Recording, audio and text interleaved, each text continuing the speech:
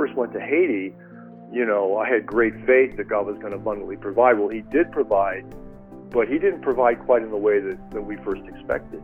And we learned principles of faith and learned principles of living in peace and an abundant life, even though we didn't have thousands of dollars coming in every month as missionaries. In fact, to be honest, our missionary support oftentimes is less than $1,000 a month, And so even back in the early 90s, that wasn't very much for a young missionary family to live on.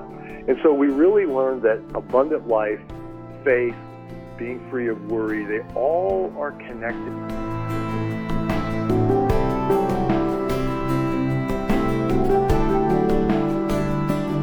Welcome to Charisma Connection on the Charisma Podcast Network. I'm your host, Chris Johnson, and today we're privileged to speak with Dr. Bob Sawvelle, who founded Passion Church in Tucson, Arizona with his wife, Carolyn. They served as missionaries in Haiti and in various pastoral roles, and he teaches seminary students. He has a master's and doctorate in theology, and yet he speaks very practically in his latest book, Fulfill Your Dreams, Seize the Day, and Be Extraordinary. So, Dr. Sawvelle, I'll call you Bob, as you said I could. Yeah. Welcome to Charisma Connection. Thank you, Chris. Thank you for the warm welcome. Now, you have some great life experience there, and I don't think I've told the half of it. Right. Well, yeah, prior to going into ministry full-time, my wife and I had a season of our life where we were engineers. And so she was a software engineer, I was an electrical engineer. So we have a unique perspective in the sense that we understand what it's like to work, demanding careers and jobs and balance that with family and ministry. We try to give theology, I call it practical theology, that really helps and works with people, understanding everybody has everyday life that they live and go through and those type of things. Very good. Well, in this book, you offer principles to help the believer fulfill dreams by embracing their purpose. So let's step back and say, how can the Christian find the purpose for which God has called him? Well, first and foremost, Chris, our ultimate calling is to follow Jesus and to love him with all of our heart. And, that in essence, it can be a touchy subject when you talk about fulfill your dreams, because it can almost sound very introspective and it's all about me, when in reality it's all about him.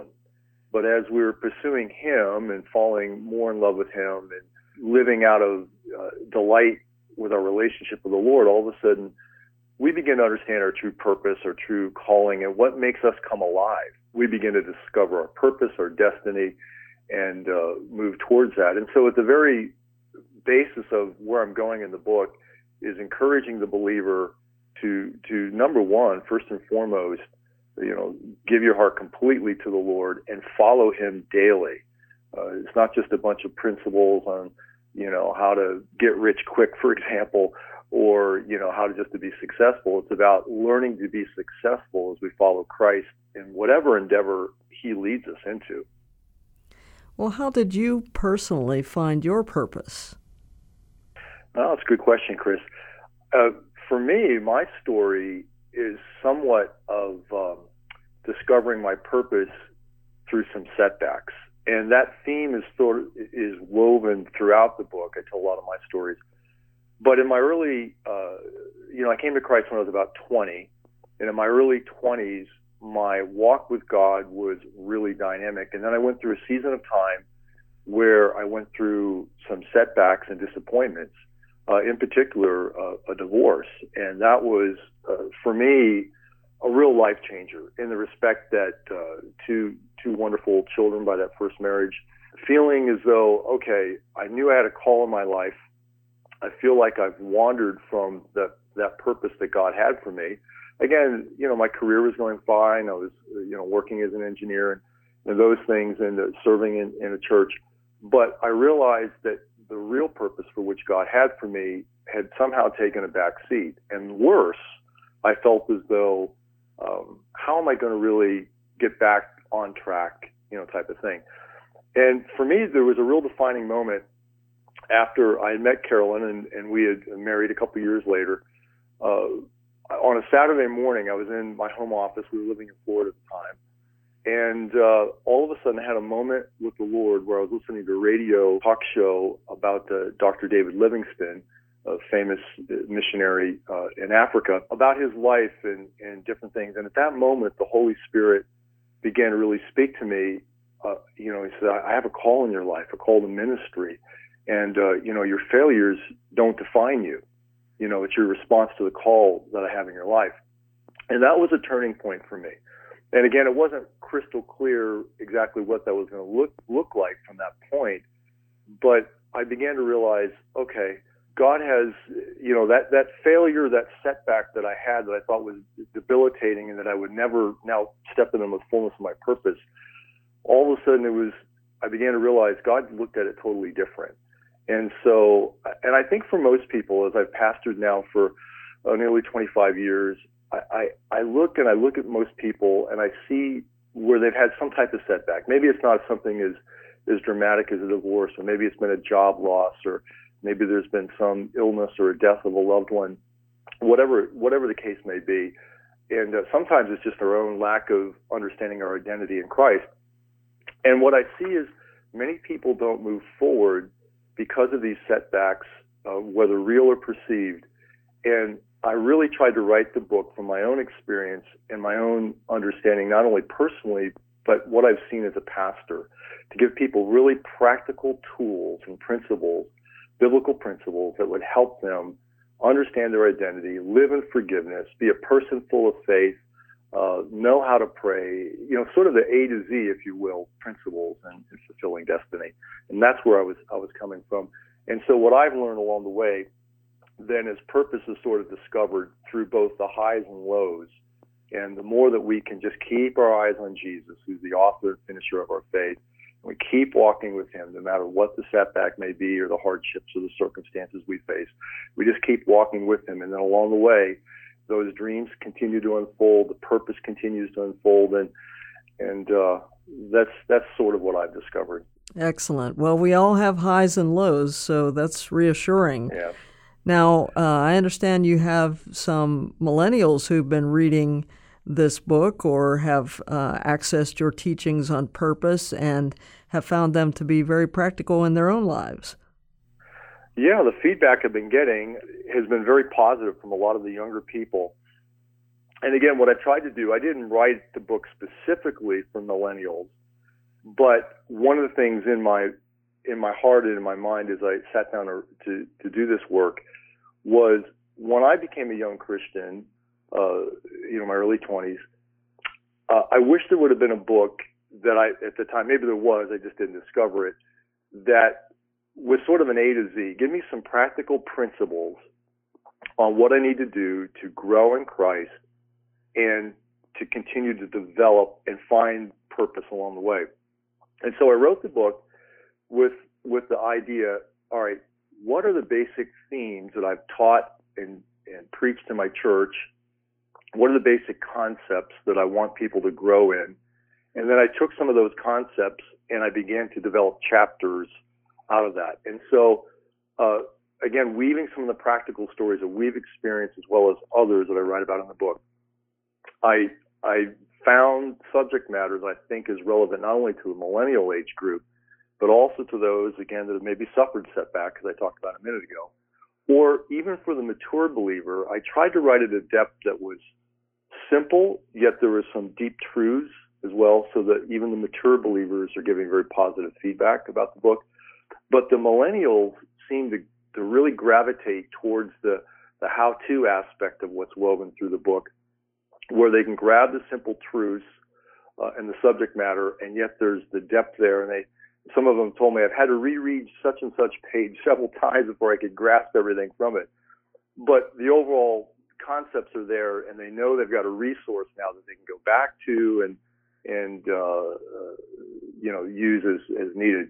One of the young men in our church used some of the portion of the chapter on faith. I think it's chapter 8 is Faith to Realize Dreams.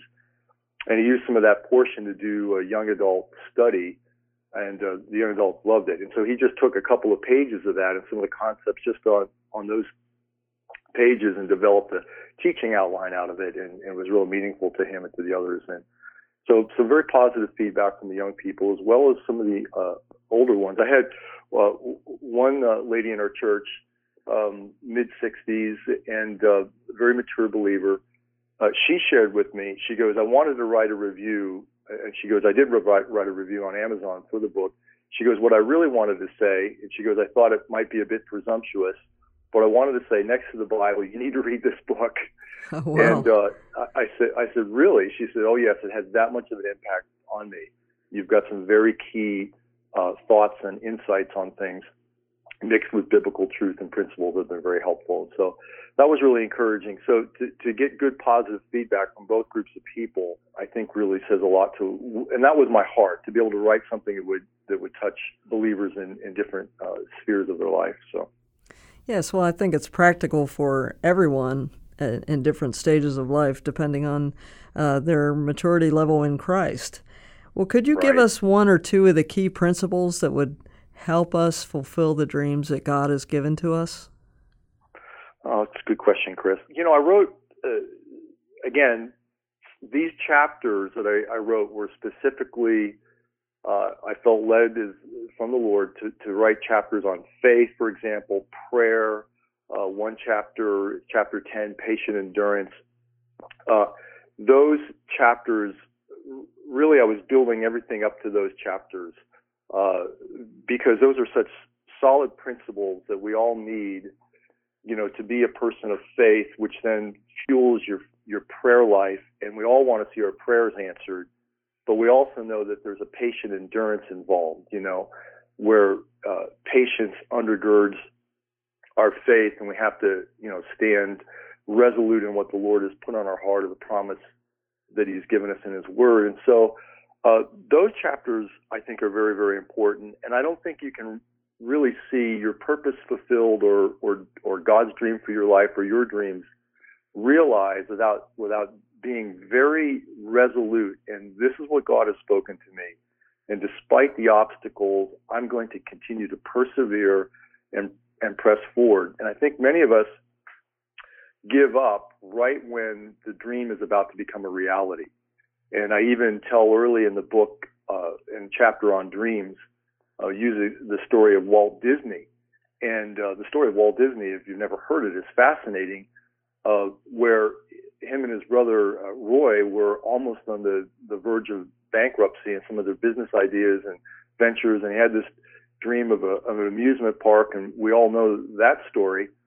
But he tells about how literally the idea of Mickey Mouse came to him at a point where they were really at the point of almost bankruptcy and ready to give up. And all of a sudden, there he is with a pad of paper, a pencil, and this idea of a mouse. He begins to sketch, and the rest is history. And so this whole understanding of faith, perseverance, prayer, continuing to move forward in the dream that God's given us, or the word that He's given us, or the direction that He's given us, whatever the case may be in our lives, and not giving up is really key. Now, that said, I don't think we can get there without being a person who also understands what our true identity is. And so the early chapters of the book, I talk a lot about what our real Christ-given identity is and how we must live out of that and how we've been adopted into God's family and, learning to live as part of that family and from that new identity. And then right in the middle of the book, very intentional, in the 12 chapters, chapter 6 is all about forgiveness, living a lifestyle of forgiveness. And I've observed over the years, many people, they can start out well in God. They're moving along. Things are going well. Family's doing well.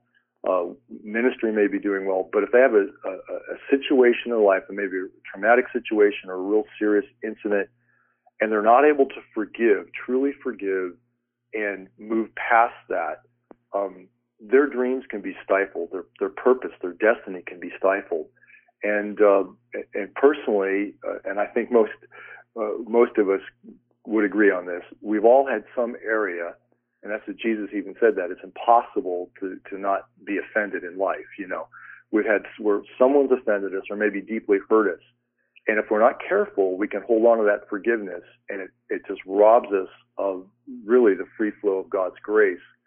And so that chapter on forgiveness, I had one of my millennials tell me that chapter for me was probably one of the best chapters in the book.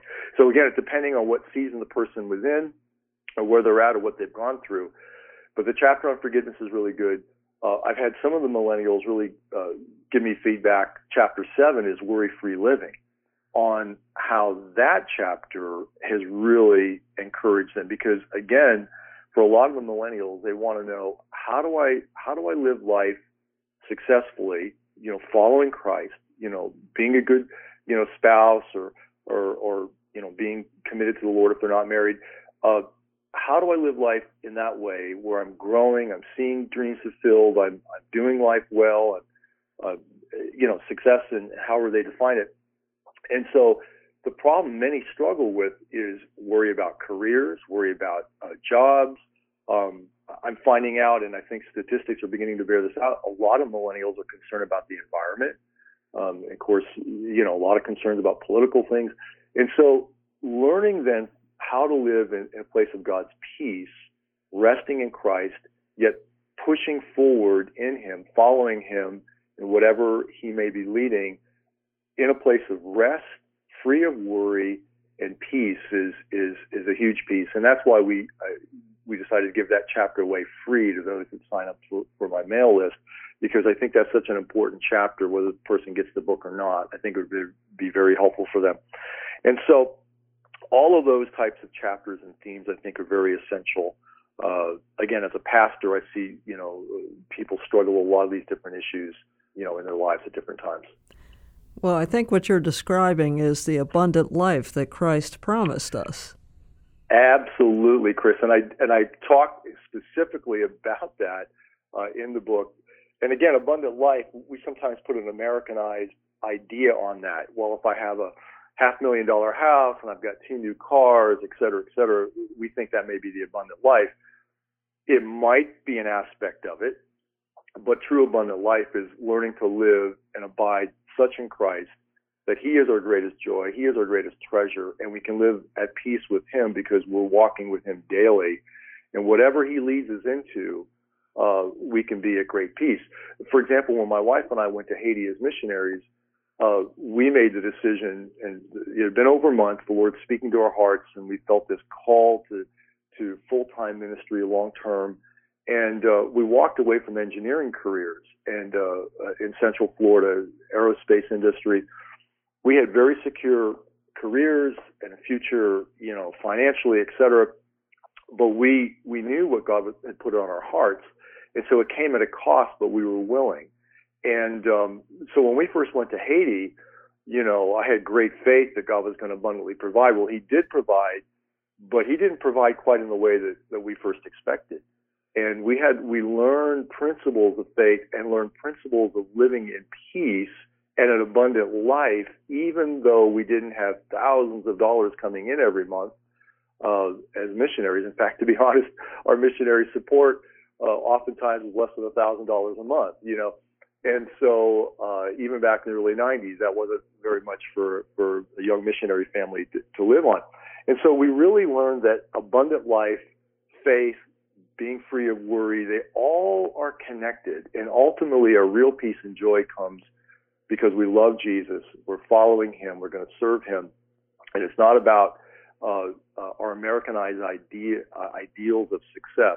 Now, that said, again, a lot of our listeners, on your podcast and those in our churches, they're not necessarily called to the mission field. In fact, I think few are, So the reality is learning then how to live in middle-class America, where, you want to get a house, you want to provide for your family, take care of your kids, you want your kids to have good education,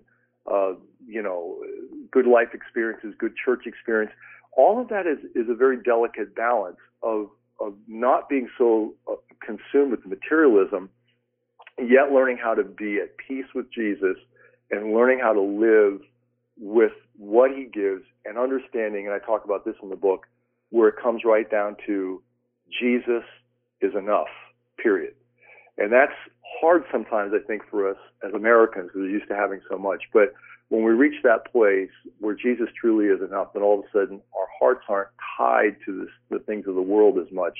And now we're more free to serve him, whether that's in the local church, in a local community, or going possibly to the nations as he might lead. So. Mm-hmm. Well, there was a statement in the introduction to the book that struck me where you talk about being free from the pain of the past. Okay, I get that. Mm-hmm. But then also being free from the routine of the present to focus on our relationship with Jesus and fulfill the impossible. Now, why is it we need to be free from our daily routine? Good question, Chris. Sometimes our routine, and it's a little bit of what I just was talking about, in America, we put a high value on economic security as believers, and we have lots of wonderful classes. We teach them in our church as well on financial stewardship, and we need to be good stewards. In fact, Jesus talked a great deal about money throughout the Gospels, and that's an important concept in money in the sense of kingdom stewardship, and so that's absolutely important. But what can happen is we can become so caught up in the routine. Okay, and we have it. I've seen this with some of the millennials as well as older people, where, okay, I go to college, going to get married, going to get a house, have a mortgage. We're going to do this. We're going to, everything's kind of sketched out. We're going to save, for retirement. We're going to do all these things. And so what can happen is the routine of doing what is expected or what they believe is expected or the right way can sometimes actually hinder us from doing the impossible with Jesus. Mm-hmm. So in other words, the routine then, so the enemy of the best is the good. We're working, we're putting money in the 401k, the IRAs, all those kind of things. And all of a sudden Jesus asks us, hey, would you minister to the people on the south side of town? And, that's going to require a cost. That may mean that you have to maybe not work quite as much or put in a few less hours and maybe take some of your own finances to do some outreach on the south side of town where you're helping minister to the poor, you're helping kids of single parent homes or something, whatever the case may be, after school program or something. And all of a sudden there's a cost involved. And so sometimes we have to break out of that routine to really see Jesus touch the lives of other people and see us begin to step into a greater place of awareness and abundant living. True abundant living is following him and then serving others. And so that's one, helping people to understand that is important. And I think they really come alive as they begin to see that vision for ministering to others and certainly carrying the heart of the gospel of Christ, and that's to make disciples of all the nations. Very challenging. Well, I see that you have a foreword by Dr. Randy Clark, and he mentions how beneficial the book is for every believer. What is your relationship with Dr. Clark? I believe you have been trained by him. Yes. Well, my wife and I first met Randy in Melbourne, Florida in 1995. There was about a year after the outpouring of the Holy Spirit happened in Toronto, Canada, at the Arnott's Church. Randy was invited down to do a series of meetings in Melbourne, and it was quite powerful. Many thought it was, what was taking place in Melbourne in those early days could be like another Toronto. And so that was when we first really got exposed to his ministry. And for the listeners not familiar with Dr. Clark's ministry, he was an American Baptist pastor who was touched and influenced living in Southern Illinois, small town in Southern Illinois, through the ministry of the late John Wimber, who was one of the founders of the Vineyard churches and movement. And what specifically struck Randy was the healing ministry and by Wimber and the flowing of the gifts of the Spirit. And so in the early 80s, I think it was 1984, Randy had a team from John Wimber come to his little church in Illinois, Baptist Church, and the Holy Spirit fell in power. Randy began to witness, the gifts of the Spirit, word of knowledge, gifts of healing, take place in his church, and that set a new course for his life and pursuing the gifts of the Spirit. So then fast forward then to 1995. So by then, when Randy, now he had been part of the Vineyard movement for a while, and the Lord began to use him to ignite revival and move in the gifts of the Spirit, and specifically in healing. When he came that January 1995 there to Melbourne, Randy will even talks about this. His healing ministry was really that month that his healing ministry began to go to another level. And we had already been on the mission field down in Haiti at that time, and been part of a very powerful charismatic ministry and church there that's still very active in Haiti, Church on the Rock, Port-au-Prince. And all of a sudden I saw Randy move in healing with such simplicity that it really captivated my heart. In fact, I kind of kept it as a memorial stone. I have in my desk a 3x5 card where I took some notes that night on healing. And so one thing led to another, and then a few years later, Randy began to travel more to the nations, inviting people to go with him. Felt like the Lord wanted me to go, and I began to travel with him. It was shortly after we planted this church here in Tucson. And from that point, I began to notice that our flowing in the gifts of the Spirit went to another level, flowing in healing, so much so that over time, Randy asked me to even help lead teams on a couple of occasions in India with him.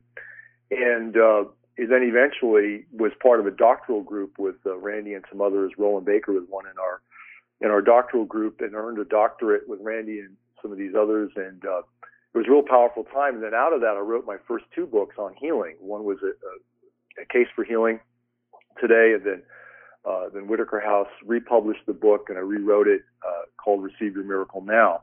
And I really tell a lot of our journey of how we got into healing ministry and some of that story I just shared, getting affiliated with Dr. Clark. And it's just amazing to see what the Lord has done. And so certainly healing and moving in the gifts of the Spirit is a big part of our DNA as a church, and how we train folks. And so, the relationship with Randy has been really good. And so through that relationship, I'm now one of, several of us that earned our doctorates that are now helping teach in a seminary, Global Awakening Theological Seminary, that offers master's classes, as well as we have a doctoral cohort with the predominantly Methodist seminary, United Theological Seminary in Dayton, Ohio. And so, it's been a wonderful relationship, and I'm just glad years ago that when we first met him in 95, and then when the Lord began to speak to me about traveling with him and gleaning from his ministry, it's been a very, very wonderful, powerful experience. Something tells me that you keep kind of busy. I keep very busy. I do occasionally get some time for golf, which helps relax me. Well, there you go. Well, in this book, you talk about seizing the day. So as we think about seizing our day today, would you lead our listeners in prayer as we close? Yeah, certainly, Chris. Thank you. Well, Father, I thank you for those that are listening to this podcast. And Lord, I know that there are many that have had dreams, an inkling of where you're leading them in terms of purpose and their destiny. And I know, Lord, that for many, they want practical principles on how to position themselves and align themselves in that place. And so, Father, I pray right now that, Holy Spirit, you would begin to coalesce the very purpose, the very dream, the very essence of how you created them, Lord. You created each one of us to be extraordinary. Each one of us has a divine purpose and dream that you've placed within us. And so, Lord, I pray they begin to be able to tap into that. And I pray, Lord, whatever setbacks there may have been, and sometimes, Lord, it's just the success of doing well, and yet that hinders us from having the courage to step out beyond into the unknown. I pray, Lord, for faith, for confidence, for courage to be released today. And I pray, Lord, for many that are in the season of transition, even 2019 is a very transitional year. I pray great grace, Father, to transition into the fullness of everything that you're leading them into. And the Lord's just showing me a picture right now. I see a picture of, it's like the Lord is on the edge of this large, beautiful lake on the other side. You can faintly see a person or an image of a person on the other side. And I believe for some that are listening to this, the Lord is almost bidding you to come to the other side. It's an invitation, but to get across the lake, it's a bit daunting. It seems, how am I going to get there? And I just see there's if you look, you'll see there's a boat. There's oars in the boat. There's a way to get across. God will make a way. He'll show you the plans. He'll show you the strategies. He's inviting you to step into something and go to the other side, to something that's going to take you beyond what you ever imagined. And so, Lord, I just pray for the courage for those that you've been speaking to, whether it's about some area of ministry, some area of their calling. Father, I pray that you would just release the fullness of that. In Jesus' name, amen. Thank you, Dr. Bob Sawvelle. That's very powerful, and we appreciate the encouragement and the challenge you've given to us in this book. How can our listeners connect with you? Well, I have a webpage, bobsawvelle.com, and there's more information. I do a weekly blog article that's there. There's some of my video teachings are also there associated with the blog. There's more information about Fulfill Your Dream, this book, as well as the 2 books on healing that are there, Facebook page, Twitter as well. And then, of course, our church website is passiontucson.org. People can watch live stream if they're interested, or church services, or go back and watch the sermons that are video archived there as well. So. Okay, and that's bobsawvelle.com, so BOBSAWVELLE.com. Yes, that's correct, Chris. Very good. You've been listening to Charisma Connection. I'm Chris Johnson. Join us next time here on the Charisma Podcast Network.